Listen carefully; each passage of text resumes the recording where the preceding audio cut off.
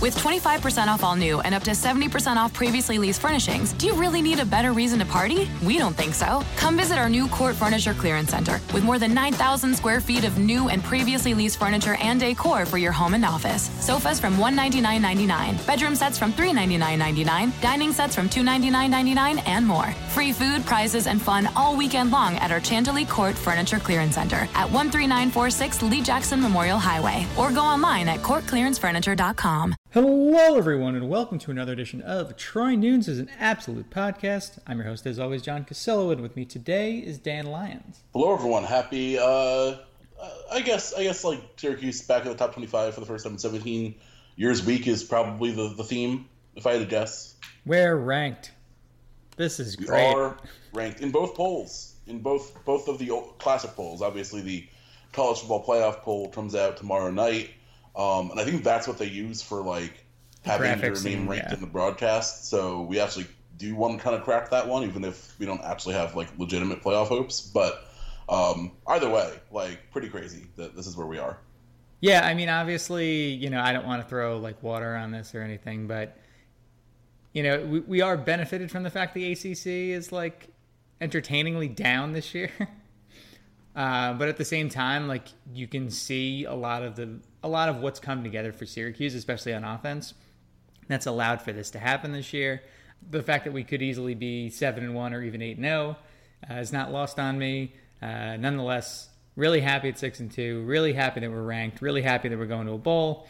And I think hopefully this gets Orange fans as excited as they should be, and I don't want to say anything else about attendance other than hope everybody's there on not this coming Saturday, but the Friday night after, when we have a short week to go up against a very bad Louisville team.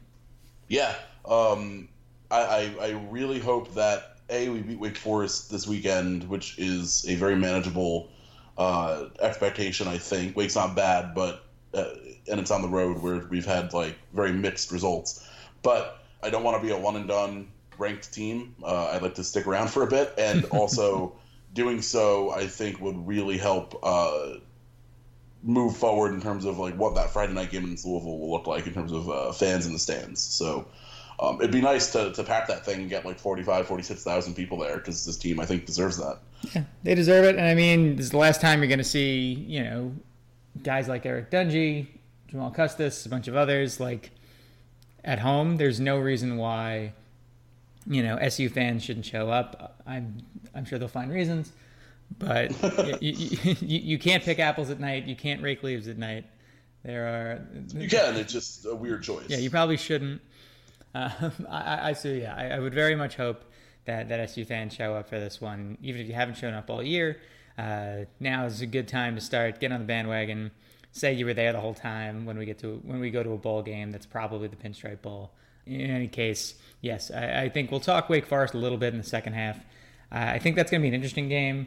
I'll just leave it at that for now. The run game is it's a little terrifying on their end, and their defense is just as porous as ours. So I think, if anything, the only certainty is that bet the over, and that it'll probably look something like, at least in terms of total points, last year's shootout at the Dome. Yeah, I think that's a fair expectation. I don't think Matt Colburn is going to run for 250 yards against us. Luckily, we didn't pull his scholarship offer like 2 days before signing day, so I think he probably got that out of his system. But overall, like Wake's offense is interesting. It's been a bit up and down, but they can score points as they showed last week. But they also lost to Florida State by multiple touchdowns and got crushed by Clemson. So, like, in terms of, obviously, I preach against this every week, but in terms of, like, shared opponents, we handled both much better than they did. So, if that does mean anything, which is always up in the air, it definitely leans Syracuse. Also, like, I think we opened as, a 4.5, 5-point favorite on the road, which seems about right. We opened at 6.5 initially, and then it drifted down to 4. All right, that makes sense. Yeah, so, I don't know. I'm still a little nervous, as I do think there's a possibility of this being like a letdown spot for us, being on the road. It's a nooner, right?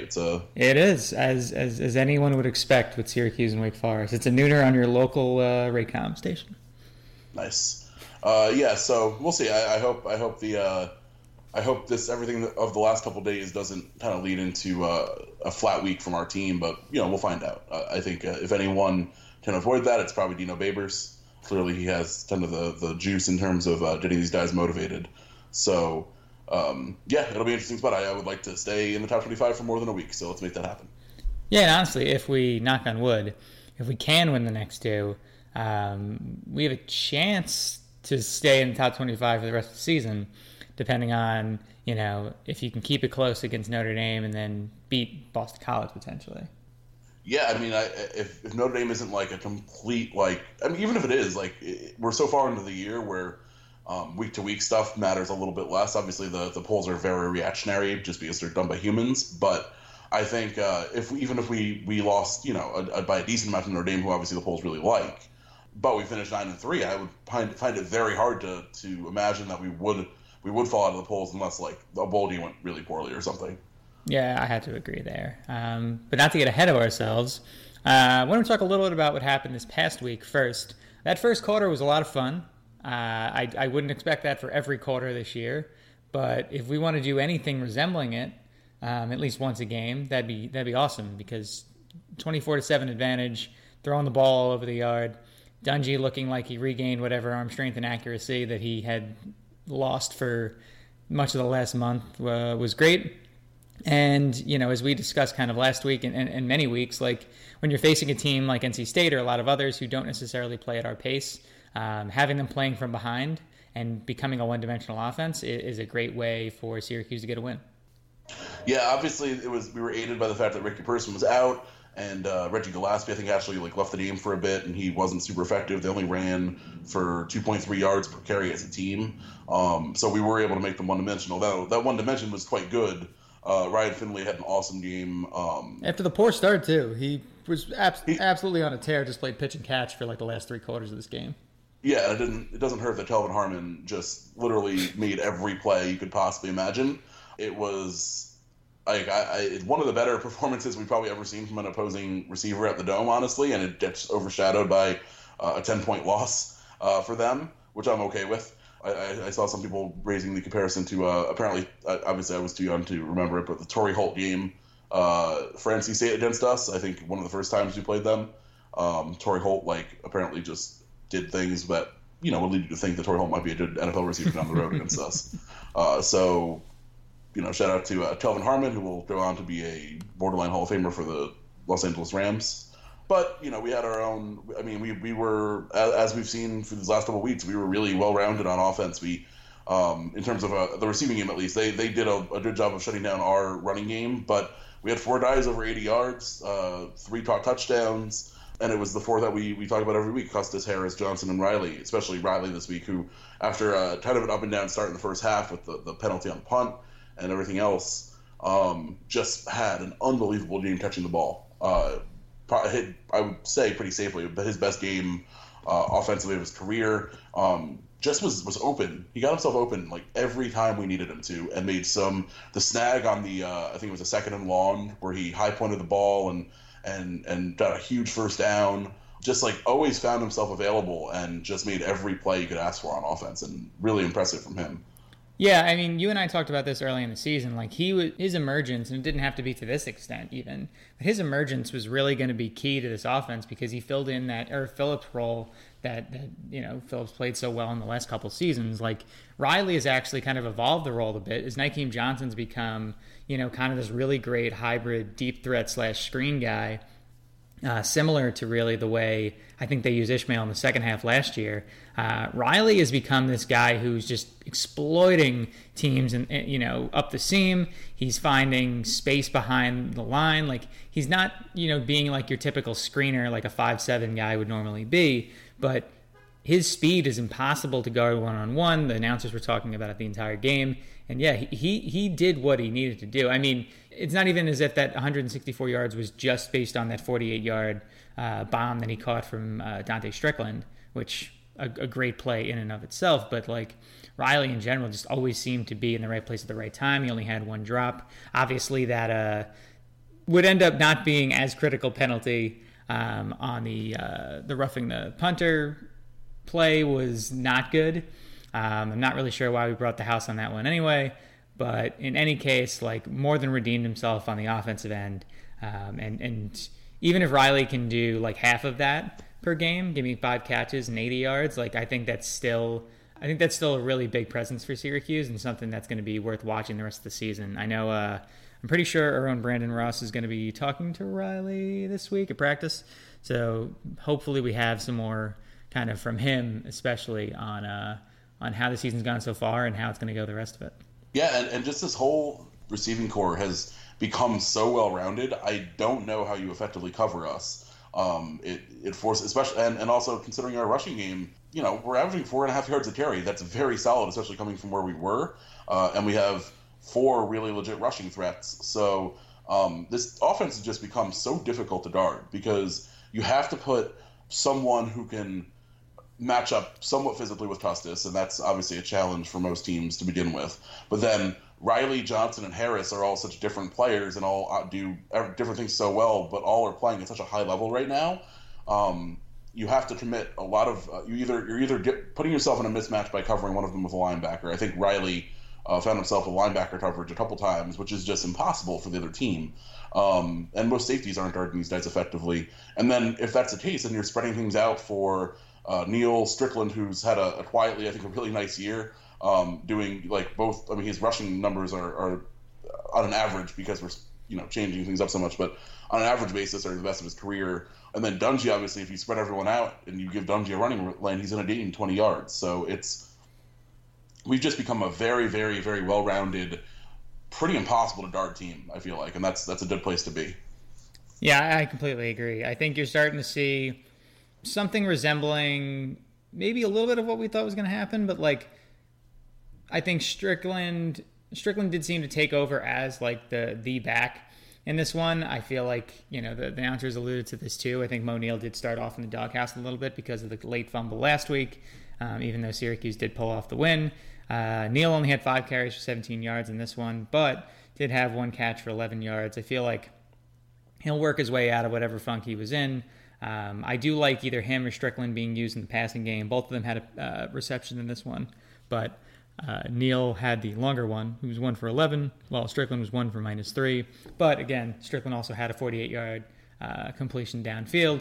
That was really nice, and I'm glad that, all the different iterations we've had of that, wide receiver pass. I feel like Strickland, as the guy throwing the football, is always going to be the best option, just because I feel like, I know Butler had some time at quarterback too in high school, but since Butler's been used less and less and Strickland's on the field a lot, I feel like with Strickland, it's not the dead giveaway.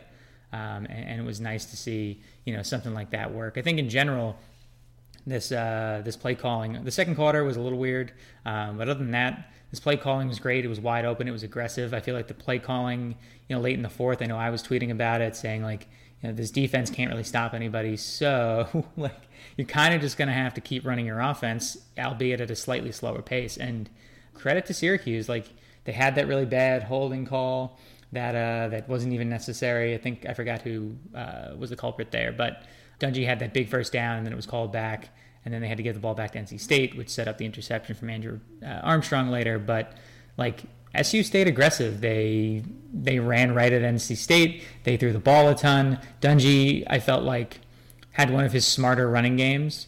In general, I feel like he didn't try to do too much. He had some, big pickups, a couple big first downs. And like, for me, like, that's really what Dungy should probably try to limit himself to. He had that one big hit probably toward the sideline that I didn't love. But in general, I think I'd say this is one of his top 5 games at SU for sure. Just because of how smart he was with the football, and also how smart he was just as a passer. 27 of 38, and there were a couple drops in there. And he delivered some really nice deep balls, probably better throws down the field than we've seen from him in at least a year, if not like 2. Yeah, I'm kind of going through his game log now. I think you could make the argument that this was, and considering the context of the game, I think it could go down as his best game at SU so far. He's obviously had plenty of really nice ones, but considering what was on the line and also like what he was.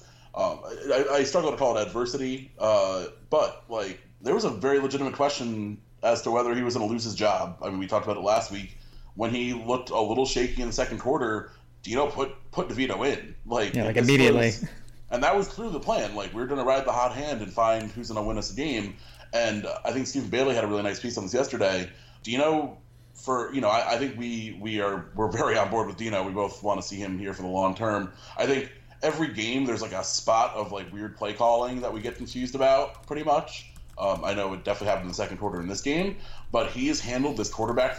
I wouldn't even call it controversy, but he's handled this quarterback situation with such a deft touch, and we don't win the game if not for how Dino's handled the quarterbacks in completely different ways in 2 straight weeks. And that's just very impressive because you run with a quarterback change, you run the risk of alienating obviously huge players in your team. You run the risk of players disagreeing with your decisions, and even if they don't say it, like, you can kind of demoralize a team if you don't do the right thing, even if they're not going to like rebel against you or anything. But it does have an impact, and he's handled it with basically. I mean, he made the perfect call 2 weeks in a row, and they were very different calls. By trusting Dungy to get back on track at halftime of this game, and also by making the pull last week. So really huge by him, and Dungy obviously responded, and I think we probably should have known that Dungy would respond at least somewhat like this because he's just been a warrior his whole career. So it would have been weird for him to go out the way that some people thought he might be. Yeah, I mean, hopefully he can stay healthy for these last 4 games and then get to a bowl game, because honestly, like, other people said this on Twitter too, like, there's very few players in the country that deserve to start a bowl game and have that opportunity than Dungy, no matter where that game is. I think he's been such a gamer, such a warrior for us, and like, you and I talked about it last week, and I'm not going to say that he proved us wrong. I don't think he proved people wrong. I think what he did was, he said it himself, like, he got a little too comfortable, and he took it as an opportunity, and this is where he put his leadership kind of, first and foremost, is that he took it as an opportunity to kind of refocus himself and take a different approach to the game and really prepare. And I feel like you saw it immediately in this one, how well prepared he was, how his throws were crisp, how a lot of those issues that we had not, I don't know if there was an injury or not in the last few weeks, so we're never going to know. But the way that he was playing was significantly better, and looked more focused. It looked more just accurate in many ways than what we'd seen. Honestly, like, I give him all the credit. I think it was awesome that, in that game too, he surpassed the 10,000 yard mark for total yards. It's amazing that, no other Syracuse player has ever done that, especially McNabb. It goes to show too just how poorly a lot of the best players in Syracuse history have been used offensively. I mean, like, imagine McNabb, not to go off on a tangent, but like, imagine McNabb in like this offense. Yeah, I mean, a lot of it's just era too. Oh, of course. Offenses are much more open, but it's also crazy considering Dungy has not played a full 4 years. Like, he's going to go down as a 4-year quarterback, but he missed about not quite half of 3 seasons. He's missed at least a full season, I think, overall. Just like 9 or 10. 4 games his freshman year, and he didn't start the first game. He came in relief. He missed 3 his sophomore year, and then last year he missed the 3 at the end. So 10. So almost a full season, plus like some halves here and there. I think if you added up all the quarters or all the drives that he missed due to like taking a big shot or something, or getting benched for Tommy DeVito, he's probably missed about a full season of play. So it's pretty comparable to the time frame McNabb played 3 years. So, and I don't remember if he took over as a starter right away, but it's pretty comparable, and the numbers he's put up in that span of time is really impressive. 100%. I think, if you think about the fact that his numbers from the first season were, despite the fact that the offense was a complete shit show, like Dungy, really good. I'm looking at the game log from 2015. He had some awesome games. The Wake Forest game was awesome. Yeah, absolutely great. I don't know why he only threw 13 passes in that game. I don't remember well enough. I mean, one of them was that like 97-yard bomb or whatever the hell it was. Yeah, I mean, he played the whole game because Hutton was already out. Well, it was because we were running an option offense and running Ben Lewis jet sweeps. We ran 37 run plays. We only ran. I mean, this offense was so dumb. We only ran 51 plays offensively. That's Wake Forest ran 77 for not a super fast offense, and we won somehow pretty comfortably. Well, we broke it was bad that year, but we broke it open with that long pass from him, and then I think after that, like, it was just we had the annual freak injury to Wake Forest against us, which didn't happen last year. I don't know if it happened the year before either, which explains why we lost those 2 games. But yeah, typically, like, somebody gets hurt, and it's almost always a Wake Forest player for some reason. It's almost always an important Wake Forest player. Yeah. It was the wide receiver who's on the Ravens. Campanaro. That was that the... That was 2014, that 13-0 ugly. Yes, I was at that game. It was horrible. It was that game, and then they lost to Wolford, I think, in one of the games. I think they actually lost 2 quarterbacks in one of the games. No, we set up the 2006 ACC title because we injured what's his name? Their quarterback, who was then replaced by Riley Skinner. Riley Skinner, yes. We set up the Riley Skinner era. I think we hurt. God, I feel bad joking about this as people were hurt, but like it is bizarre that even like going back to 2006 and even those non-conference games we played with them before we joined the ACC, I think there were like a couple of injuries as well. So just a strange confluence. And I don't think any of the injuries were ever Eric Dungey. So that's I think you would assume if there was like a rash of injuries in a series like this, Dungey would have been one of them. But I'm pretty sure he's been clean through these Wake Forest teams. Yeah, I can't find the article, but whoever is listening to this, feel free to search around, and you'll find. I think like 2 years ago, I wrote an article about like the weird history between these 2 teams, and like it's changed since SU's 4-game win streak was broken, but nonetheless, so some entertaining things. Some of them injury related, some of them not. But more on that after halftime. We're almost there, I promise. Dan, any last thoughts here? I mean, I felt like the defense played well in the latter half of the fourth quarter and most of the first quarter. And then like all bets were off in the middle though. At the same time, like they're not bad. And I said this like kind of in our Slack. Like, I think Ward's good. I wouldn't be like broken up if he like went elsewhere. Not because I want him to, just because like I don't necessarily think that bringing somebody in is going to create a lesser result. Yeah, I think our defense is what it is. I think the injuries have made it tough. We've kind of slow played it, but our defensive backfield right now is very piecemeal. And the guys who have come in have stepped up pretty well. Malifonwu and who else do we have? Trill Williams playing more corner, but he's been involved all year. But we've been kind of forced into playing a lot of very young guys at expanded roles. So I think you have to take that into account. But I think they've made big plays. They held Clemson to 27 points, which I think you'll take. The Pitt game is a problem. They ran all over us. And the end of the Clemson game, us not being able to stop the run, was a big problem. But it seems like we've mostly shored that up the last 2 weeks. Guthrie's been like, I think that's somebody who like has absolutely flipped things on a dime in terms of what he's done these past 2 weeks. Since we talked about the run game, and you saw Guthrie in particular was getting beat flat-footed in those Pitt and UNC in Clemson games.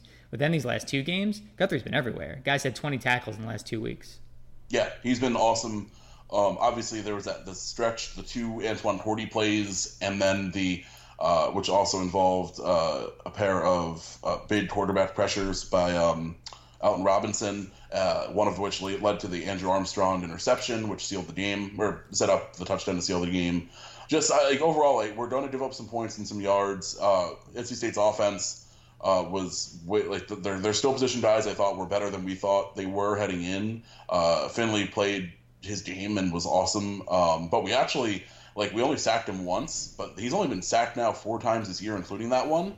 We actually got after him pretty well. We hurried him 6 times. We did a nice job of getting our hands on some passes, and then we made the big play at the end. And we talk about it all the time with this defense. There's going to be a little bit of bend don't break, but looking at the 5-factor spot score from Bill C, that whole breakdown really nails it. We created 2 extra scoring opportunities and won by 2 scores. That's exactly what happened. So everything else was pretty even across the board. Like our yards per play were both like in between 7 and 7.5. Like the two teams played very evenly on offense. Syracuse just had a field position edge by about 9 yards, which we talked about going in because our special teams are great, and that, even though we've now had some special teams mistakes the last couple of weeks, I assume we're still pretty high up in the S&P.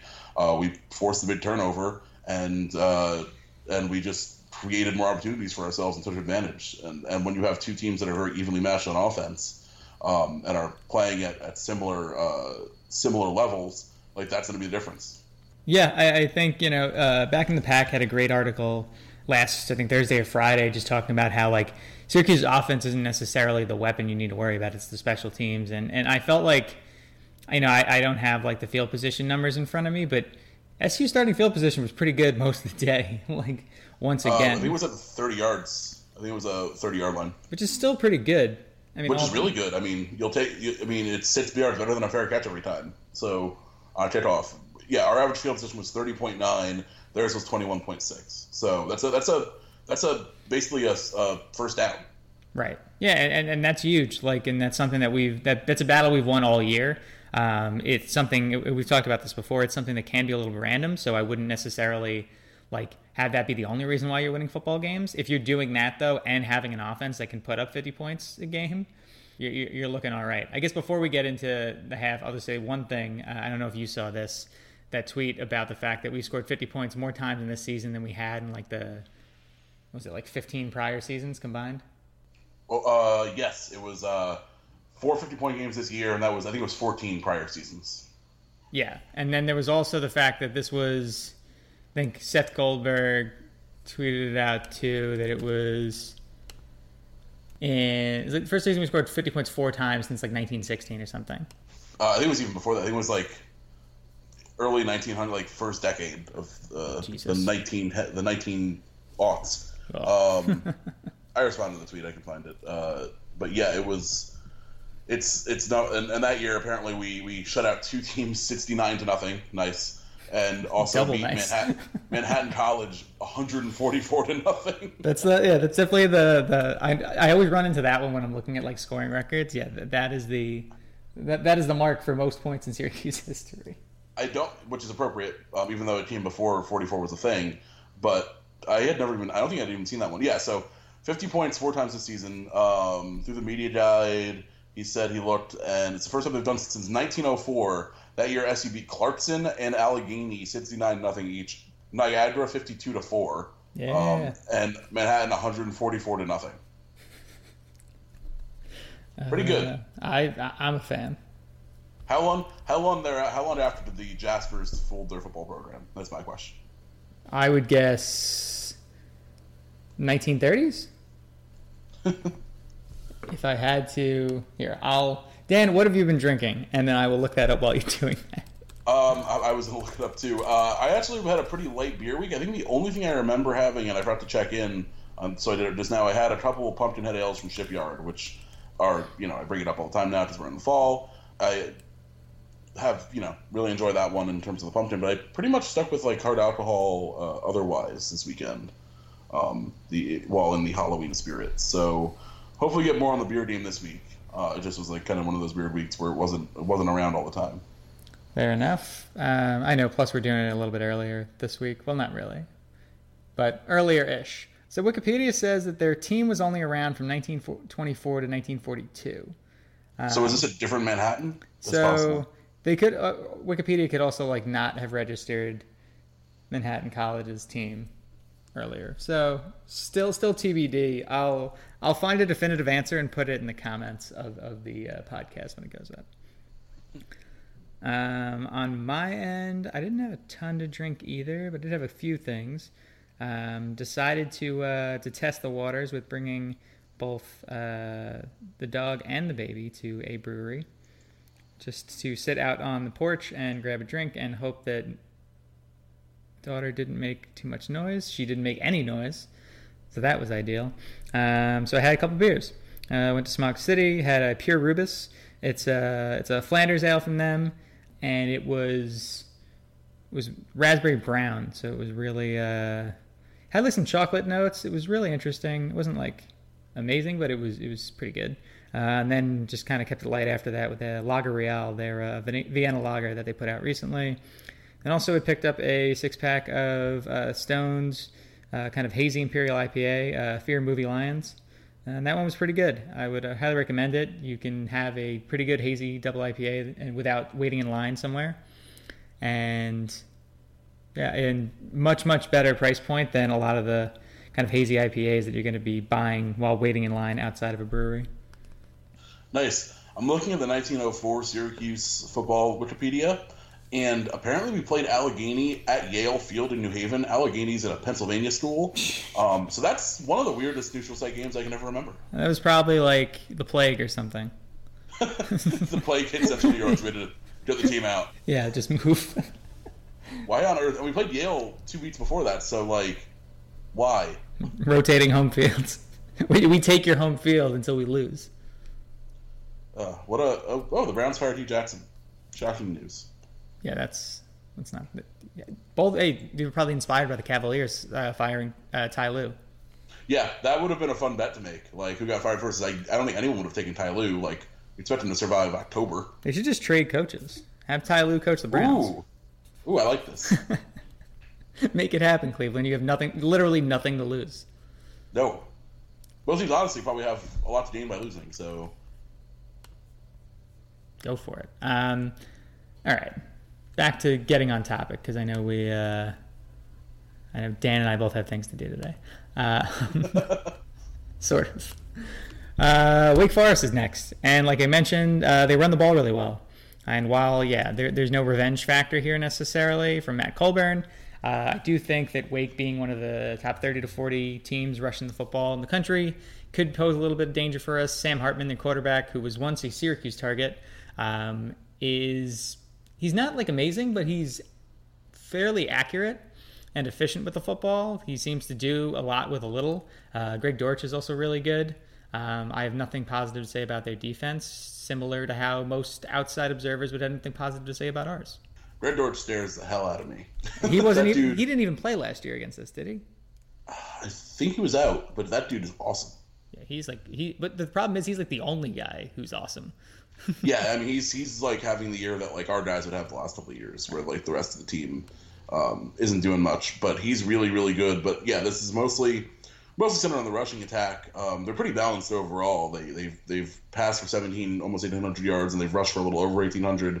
But they've run the ball 408 times, so they will be very dedicated to the rush. And those top two guys, Colburn and Cade Carney, both over 5 yards of carry. It's a pretty dangerous rushing team overall, and hopefully not one that can just grind it out on us, because that's where we've had trouble this year. Yeah, and it's funny too. I know I talked about this in like the opponent recap article that I put up this morning. Like, it seems like Pitt, whatever was wrong with them, whatever was wrong with Clemson, it seems like we helped both teams figure it out, because now they're just like grinding teams in dust. Although Clemson didn't even need to run, they just decided to just try out something new against Florida State and not really run the ball. Which that has to be fun to have that luxury. Yeah, Clemson's numbers this weekend, like actually, their like raw stats weren't even as impressive as the score would indicate. I don't even know how that game was as lopsided as it was, but Clemson just turned Florida State into like JV a weird team. Yes, just it's unbelievable how far that program has fallen in really 2 years since they won the Orange Bowl. Yeah. Record very time. Strange. Looking up the two running backs for Wake Forest, they're pretty similar size. Carney's 5'11", 215. Colburn's 5'10", 200.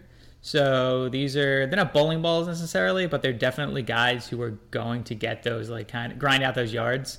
That's probably why it's good that we have like 3 or 4 guys who can start at defensive tackle now, because we're probably going to need them. I think we are definitely playing a 4-3 in this one. I wouldn't really expect to see much of the 4-2-5 in this game like we saw a bunch last week. I'm very worried about this rushing attack, especially because, the Deacons play at a higher, pace.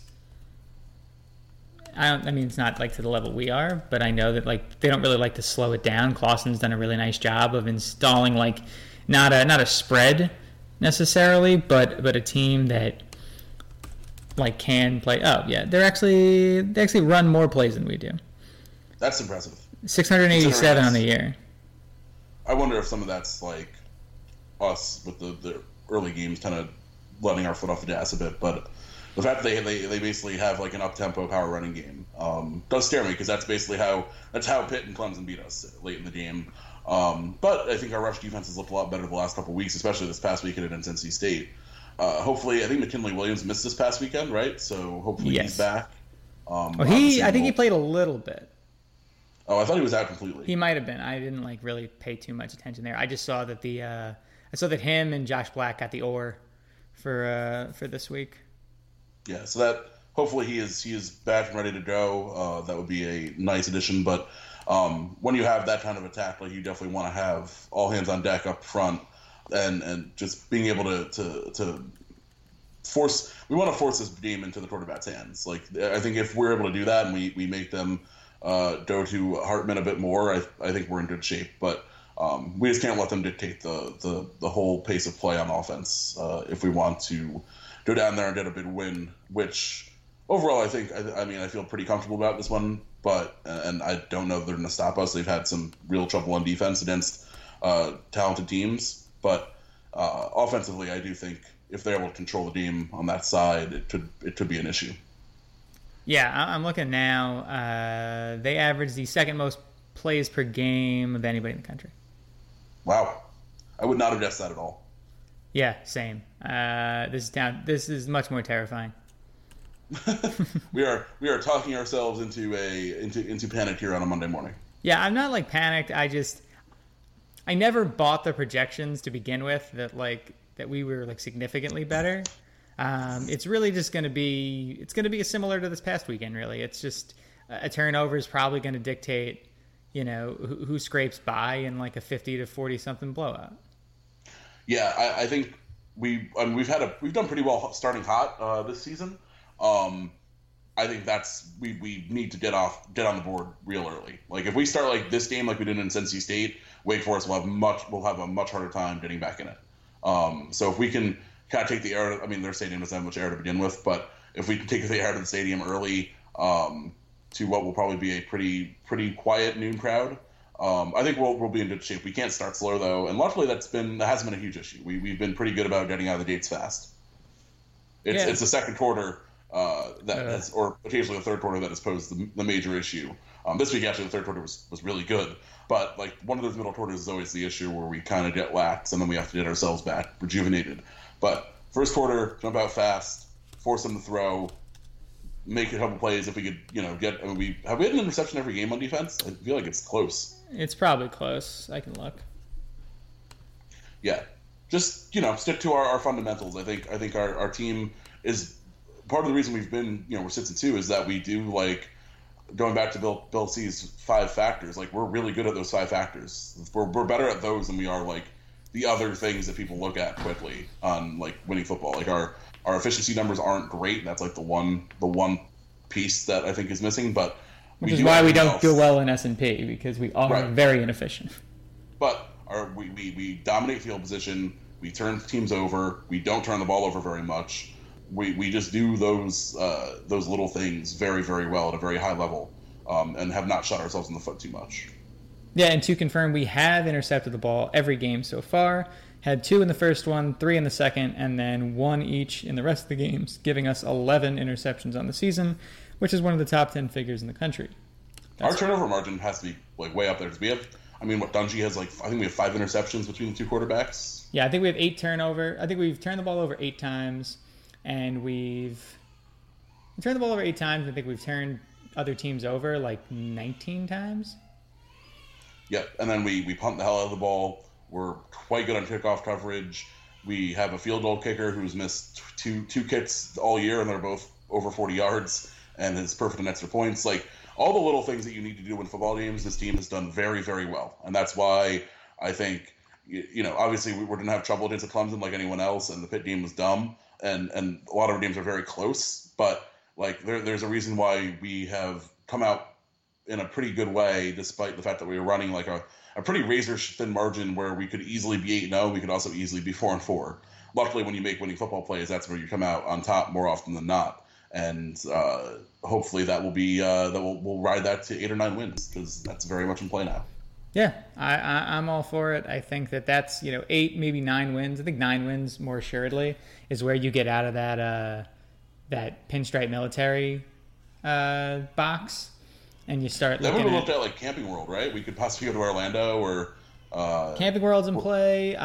Depends on what happens in the Coastal too. Like, I mean, I'm not gonna pretend that like we could reach. I mean, it would be the Peach Bowl this year, right? But like, if for some reason like the Coastal completely cratered and we won out somehow, like, yeah, then Access Bowl's in play. Or the Belk Bowl would be nice. I think 8 or 9 wins. I mean, 9 wins would probably put us in play for that. Assuming that all the Carolina schools will be a little too far below. Now Duke could still, win a bunch and get to like 8 wins, and maybe they would take it. But like UNC is not going to make a bowl. NC State will probably be floating around there as well. I think if we get to 8 or 9, I feel like they might send us to the Sun Bowl. I wish they wouldn't. Yeah, like I mean, obviously I'll be happy with anything, but it's a prestigious game. Just in the it's a prestigious game. It's always fun. It's just like El Paso is such a we'd have to send some people. I'd really like to go. If the Sun Bowl wants to pay for me to go, that's something we can discuss. but yeah, that's not really going to happen otherwise. One more thing about Wake before we move on to predictions and then some quick basketball notes. They let a really bad Louisville offense do whatever they wanted in this one. Yeah, I think Wake's defense is very suspect. Like Jawan Pass was 30 for 54, which is not that efficient, but 358 yards and a touchdown. They ran for 174 yards despite being one of the worst rushing teams in the country. That is encouraging for us. I'm a big fan of what Wake is going to give us on defense here. So I'm going to make my prediction. I think Syracuse wins this one 48-41. I'm actually going to go a little more optimistic than you this time. I'll go, since we score so much, I'm going to go Syracuse 44, Wake 31. I think we'll win comfortably. I think we'll be nervous for like into the third quarter, and I think we'll start to distance ourselves once Wake has to pass the ball. I think that's a fair point. So, as we didn't mention on air, I'm going to talk a little bit about basketball here. James, our basketball editor, and I are going to have our basketball season podcast later today. Dan's usually a participant in that, so did want to give him some quick seconds to kind of talk through some basketball stuff, maybe offer a season prediction, because he's obviously been a big part of those season preview extravaganzas for the last 5 seasons. So, Dan, your 2 to 3 minute take on the Syracuse basketball season. It'd be nice if we had a point guard that was healthy. I think that's a good start to hopefully the regular season. I don't know how long Frank's projected to be out. It sounds like we should have Jalen Carey in the next exhibition. I think Boeheim said he was optimistic about that. But overall, I think you have to be impressed with. I mean, it's unfortunate that it's going to end up being like everyone's main takeaway from the first exhibition, but I think it's fair at this point. Buddy Boeheim looks really good. Buddy Boeheim, I think, is going to play, and I kind of assumed that he would do the freshman thing, and it still might happen, but the freshman thing where Boeheim plays him early and then he kind of drifts from the rotation. He's not drifted from the rotation. No, he is such a true shooter. He's going to play this year. I don't think he'll be I think he'll probably still be the second or third guy off the bench, but man, if we need some threes, that dude has one of the Twitter releases I can remember in recent Syracuse history. He looks really, really, really good shooting the ball. And Elijah Hughes, I'm very excited for. He just seems like a rock solid guy who's going to get you double digits every night. I can see him. Obviously, it takes a while for the zone to click, but he's been here for a year. I think he will be a very good zone defender, probably about midway through the season. And it just seems like he's going to be able to really take the pressure off Battle. Obviously, Battle didn't do much in the first game. I'm not worried about him at all. I just think we're going to be very well-rounded this year, and this should be a very, very fun team. Yeah, it is funny that everybody, all the usual haters were talking in preseason, saying of which there are many. Of which there are many. Talking about how Syracuse still doesn't have an offense, and they're not sure what everyone was talking about. Well, I mean, No, I couldn't. I didn't call it on Buddy Boeheim, but like most Syracuse fans said, yeah, like Elijah Hughes, even if he's not, all conference, he's probably going to average like 12-5 a game, and like that's still something we didn't have last year. So like it doesn't have to be like Hughes doesn't have to be this like force of nature. He literally just has to be something we didn't have last year, which is like a good wing off the bench. And I think that's going to be a huge difference maker. I think him and Buddy Boeheim really showed up in this exhibition. I'm not even looking at the stats necessarily as much as just having them be able to step in and hit shots, especially when Battle and O'Shea Brissett weren't necessarily doing so. They still managed to get theirs, but I think in general, like it's a work in progress, but not a bad work in progress. It's one that already is going to operate at a bare minimum at what we did last year, and I think from there, like, only improve. So I'm pretty high on what we've got going this year. If the defense can play at the same level it did last year, we have something really special on our hands. I'd be very surprised if the offense wasn't a good step up from last season. I mean, we're going to go into the year, and we haven't seen Jalen Terry yet, but I think odds are our fourth best player is either Elijah Hughes or Frank Howard, and that's pretty scary because I think that there's a reasonable universe in which either one of them is like a third-team All-ACCer this year. So when that's where you're starting from, and then you throw in Terry, who is going to probably be the most talented point guard on the roster, even if he doesn't start. Throw in, Buddy shooting off the bench. This team should be quite good. I'm quite excited, and it's not even really based off the exhibition. It's the exhibition showed us a lot about players we didn't know a lot about, and we know plenty about Battle. And I mean, Brissett was awesome in the exhibition, but we know what he's going to be, and it looks like he'll be a walking double-double again this year. Terry's still like the one wild card just based on his injury, but I think the expectations for him are pretty high. But luckily, unlike a lot of the blue chip point guards we've brought in the last couple of years, he's not being asked to start right away. I do think he'll have a big role. Buddy, I think, is gonna. He looks better than I thought for sure.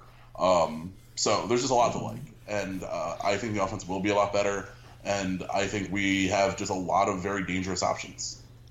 I would agree, and that is something we did not have last year. I'm going to save my season prediction for the other podcast, but Dan, your season prediction, wins and losses number, and where does SU's season wrap up?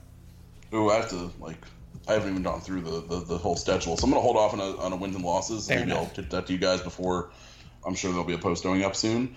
I think we will be in the top 15 or so almost all year. And I think we'll finish, I'll say we're going to get a double bye in the ACC. I think, I'll go Elite Eight. I think we'll make the Elite Eight this year. All right. Yeah, I think, I'll get into my prediction on the other show. I think a lot of that is going to depend on matchups and things like that. I could easily see us finishing in the Sweet 16 this year with a better squad because a matchup just didn't work out, and I could see a lot of people getting pissed off about that. I think this was like basically in the late 2000s, early 2010s. Like, if you get to a place where the Sweet 16 is a baseline expectation and then you work from there, I think that's a totally fine place to be. Yeah, I'm totally on board with that. Well, cool. This was shorter than most podcasts, but I think that's fine. I think we covered a lot of ground. Dan, anything else you want to add before we depart? No, we were also a little more on topic. It's aside from the random drifts into Syracuse Wake Forest history, which was still vaguely on topic. Yeah. No, I'm very excited. I was very happy pretty much all day yesterday once the polls came out, which shouldn't really be a thing that we care that much about. They don't mean anything in reality, but it's just another thing you can sell about this program, and it's something tangible to grab onto about the progress versus just like, oh, we're watching the games and we know this looks better. Now, like, there's an indication that other people are paying attention. I'm sure it's going to be a thing we hammer. Recruits are probably going to be sick of us talking about the rankings in a couple days. Because that's all they'll hear about from our staff. But it's just like, it's nice to finally like get some recognition for a thing that's been building for a couple of years now, and hopefully gratification for the more fair weather segment of the fan base that needs to be given a lot of indication of things going well. So again, hopefully we beat Wake Forest this week. Hopefully it looks pretty good. We stay in the rankings, and then a ranked Syracuse team playing for the first time at the Dome since 2001. On a Friday night in a game they absolutely should win, but the opponent's still like kind of a name. Let's get some people after that game, please. Yeah, I would agree. I mean, think about all the bad things that we can hold Louisville accountable for. Think about all the times Lamar Jackson embarrassed us. The damn hurdle flip, which still gets played like every week, I feel like, even though he's been in the NFL now for half a season. Yeah, I think that would be nice to win that one. It would be nice to win it in front of a full house. Maybe we can get Bobby Petrino fired. That's like on the table. Let's do that. We whacked Louisville by like 40, which is, again, could happen. Louisville's real bad. I'd be okay with that. That'd be kind of fun. Yeah, let's make that happen, Syracuse. First, let's beat Wake Forest, though. Yes, 100%. We're not Dave Doran. We're not getting Clawson fired. No, we're not. Dan, thank you as always for joining. Another fun episode. Yes, glad we were able to get this one up early because I'm sure everyone is still like in the post top 25 glow, and as they should be. Of course. So everyone, that was Dan. I'm John. Thank you everybody for listening to Troy Nunes and Absolute Podcast. You can rate, review, subscribe on iTunes, on Blog Talk, or wherever else you listen to podcasts. And go Orange. Go Orange. Hi, it's Jamie, Progressive #1, #2 employee. Leave a message at the... Hey, Jamie. It's me, Jamie. This is your daily pep talk. I know it's been rough going ever since people found out about your a cappella group, Mad Harmony, but you will bounce back. I mean, you're the guy always helping people find coverage options with the Name Your Price tool. It should be you giving me the pep talk. Now get out there, hit that high note, and take Mad Harmony all the way to nationals this year! Sorry, it's pitchy. Progressive Casualty Insurance Company and Affiliates. Price and coverage match limited by state law. The Starlight Lounge presents An Evening with the Progressive Box. Old moon, yeah. That's Hugo, tickling the ivories. He just saved by bundling home and auto with Progressive. Gonna finally buy a ring for that gal of yours, Hugo? Send her my condolences. Hi-oh! This next one's for you two. There's a burglar in my heart. Thank you. Progressive Casualty Insurance Company and Affiliates. Discounts not available in all states or situations.